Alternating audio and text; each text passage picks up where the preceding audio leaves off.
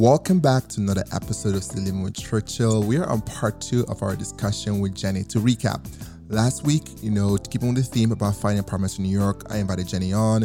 When I say invite Jenny on, it was a recorded conversation we had in 2020 around moving to New York City with her boyfriend. What was it like going to city as a couple? She kind of dropped about her experience, what she loved about New York, her perspective, and how they thought about, as a couple, navigating the city, balancing their thoughts and ideas, and all of that good things that come with having a whole human being in your life. As part of that conversation I mentioned last week, it took a second turn where we started talking about our experience with COVID and being at home and mental health.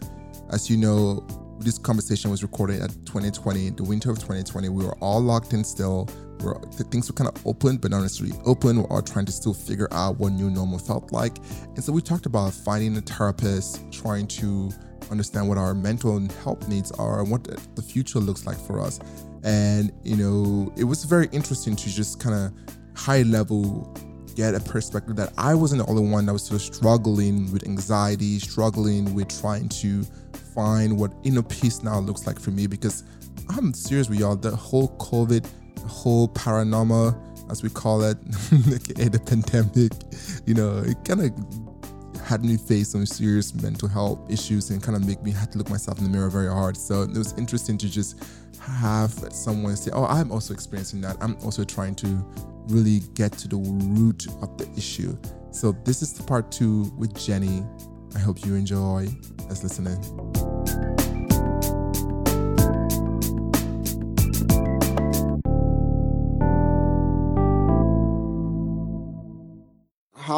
Why are you scared about the winter? Well, just your old friends, seasonal depression and all that stuff. In the summer, everyone's lighter, everyone can go outside. And then here we were swimming, kayaking, doing all that stuff and hiking, and that all goes out the window. So we were just kind of trapped indoors, and you're like, what do I do with myself? And the sun sets at 4:00 now, so usual stuff. Yeah, that actually has been shitty. The fact that the sun starts at because by 7:00 for some reason I think it's like 1 a.m. and I'm like, why are you up? Like, who do you think you are? Like, go to bed. Yeah. And so that to me has been interesting. So I've been, struggling with that too.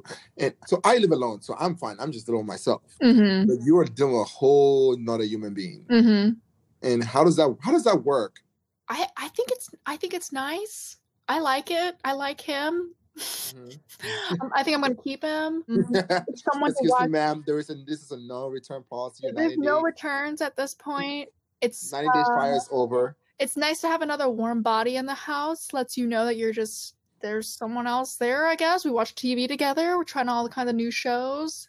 But yeah, I mean, do you feel like it's harder living alone, or do you prefer it? I go back and forth. Yeah. The idea of having someone is nice. Yeah. The idea of being with someone is nice. But then I enjoy my space. Yeah. I enjoy going crazy. I'm a very hyper person, so I like dancing and just doing my thing. I think my neighbors are tired and angry at me, but they will survive. There are worse things going on in the world. But I just enjoy this. I just enjoy being me. Yeah, for sure. And, one of the things that Corona has forced me to do is to go into therapy. And part of that process has just been understanding that I need to love me more and spend more time with me. I think a lot of times I'm a very social butterfly and I've avoided me for a long time. And so COVID has provided me the space to spend more time with me and understand me more and what I'm into, not into, what I like, what I am crazy about. And the whole idea of having this podcast, which is something I do a lot. Like when we all hang out, you guys know I talk way too much and I'm a hyper talker and I have all this energy. And so how do I sort of find a tool or opportunity to sort of pull it all together to make sense? Mm-hmm. Like an outlet for all of your energy, all your talking. Yeah, that makes sense. Yeah. I've also been looking into therapy. I mean, a part of me is hesitant because I feel like it's not going to be as beneficial doing it online. versus in person. And I'd love to do it in person. Why is that? I just feel like you open up so much more when you see a physical person in front of you. And not only that, but you are in a space where you feel maybe safe and secure. It's just a different surrounding. Like I'm in this house all the time.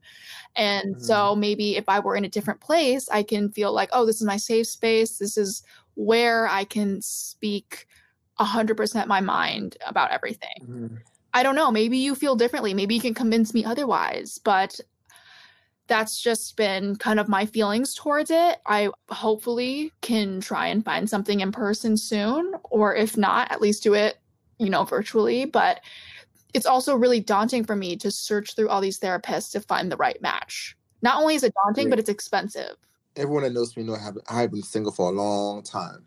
And I've been trying to find a partner for a long time. A long time. Just kidding.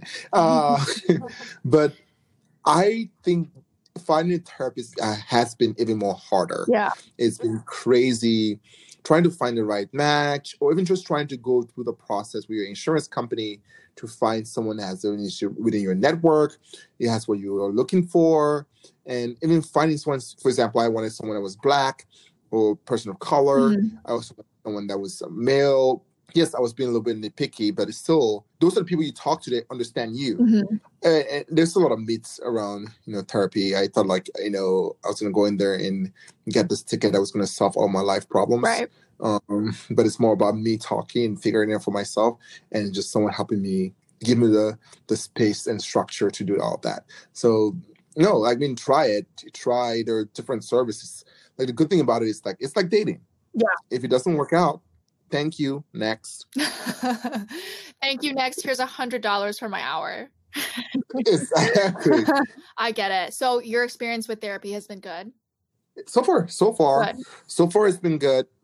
I've been told that expect that at the end of 5 or 6 sessions, my whole world has changed. It's a process. It requires work on my end. There is homework after sometimes, things I need to do or think about. And so it's about what level of investment you want to do to yourself. Yeah, for sure. And then if you don't mind me asking, how did you come across whatever therapist that you are working with right now? So luckily, I'm privileged. I like to recognize my privilege. I'm privileged enough to have a job that provides me concierge service where I can call in and say I want a therapist, and they will try to find me a therapist. So they give me names and things like that. And so I looked them up and did some research around. I literally typed in Google how to find the right therapist. And then I sort of did a bunch of other research, because there are other apps. There are some apps that give you in-person style experience. There's some apps that give you they let you it's like a texting service, but you have the option of FaceTiming if you need to.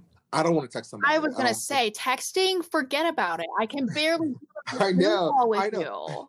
No way. I was like, I can text my friends. It does I can't even text my friends. We need to be on a call. I need to be on a phone call with my friends. Exactly. I can't, yeah. And so there are things, but those are all different avenues, right? It's trying to cater to everyone's style. I think for some people that will be more comfortable for them. Not for me.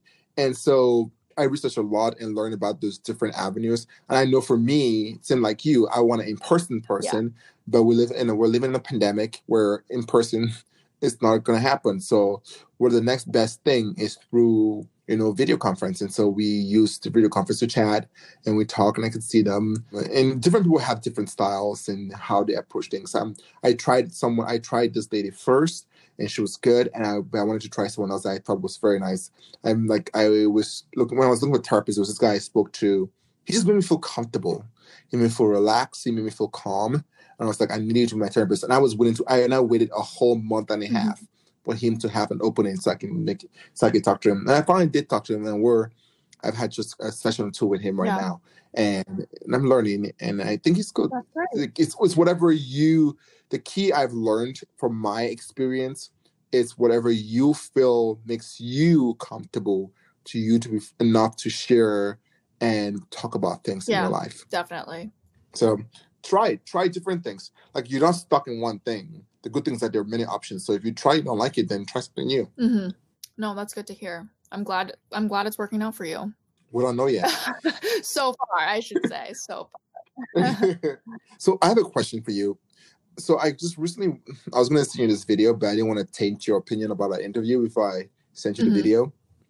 And it has like 50 million views on YouTube. And it's about 3 minutes long or lesser than that. And it's this girl walking around New York for, I think, about 10 hours, probably lesser than that. I'm a couple of glasses of wine in. And it's her being like catcalled and, hey mama, hey beautiful. And at one point, like this guy like walked next to her for like a whole 10 minutes. Have you had some experiences like in New York like that? Like what has been your experience sort of navigating? Have you had that experience of just walking out of New York? Yes, I have. So I've seen the video, but I've not watched it, if that makes sense. So I know what you're talking about. That for sure is very common. I mean, there haven't been times where I felt like, okay, I need to get my keys in my fingers or call 911 or have my pepper spray out. So I haven't been like heightened to that anxiety, but like a lot of the times it's during the daytime or at a bar where I'm with my friends or other people that I know. So it's like, okay, this is extremely rude and annoying, get away from me. But I'm not like, okay, I'm actually scared. Thankfully, a lot of other people, I'm sure, have had a very stressful experience with that. Yeah. You know, maybe it's the fact that I'm basically an indoor cat and like don't leave very often a lot of the times, especially during the winter.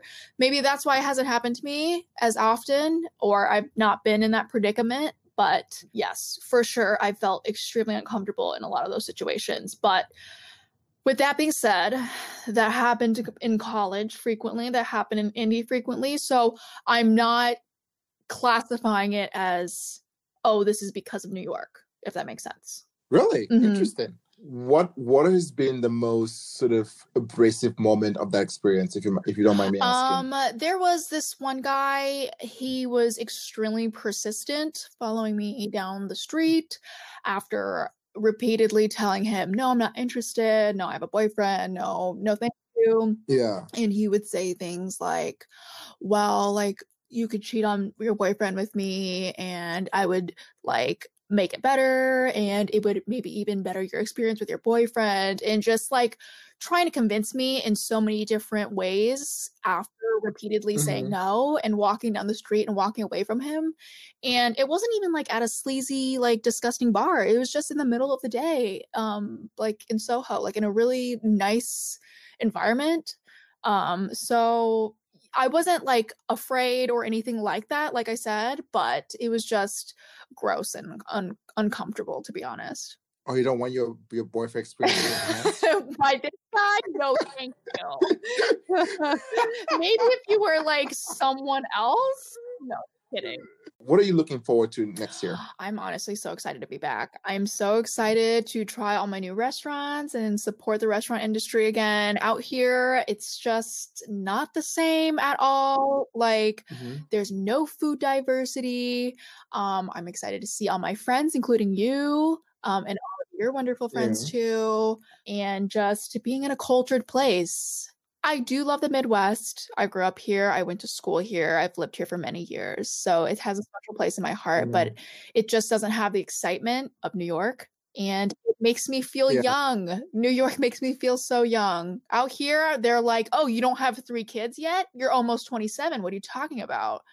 So I need to get back to a place where, I just feel like I have a lot to experience still.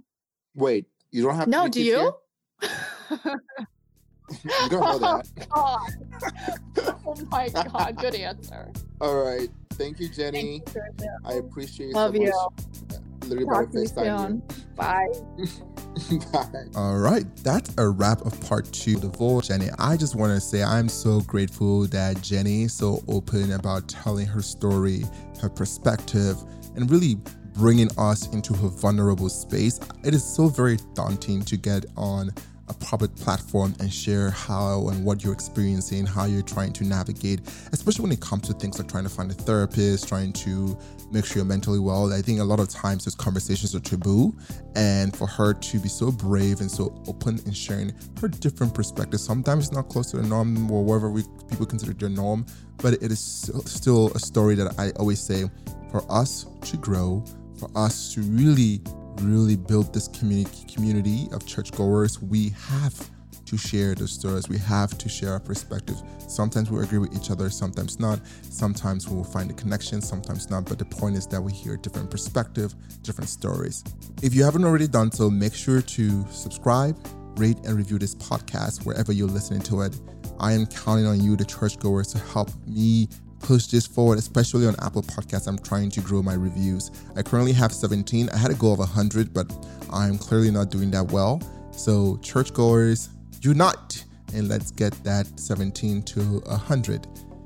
And as always, most importantly, wherever you are, in whatever city you're listening to this, remember, always remember this.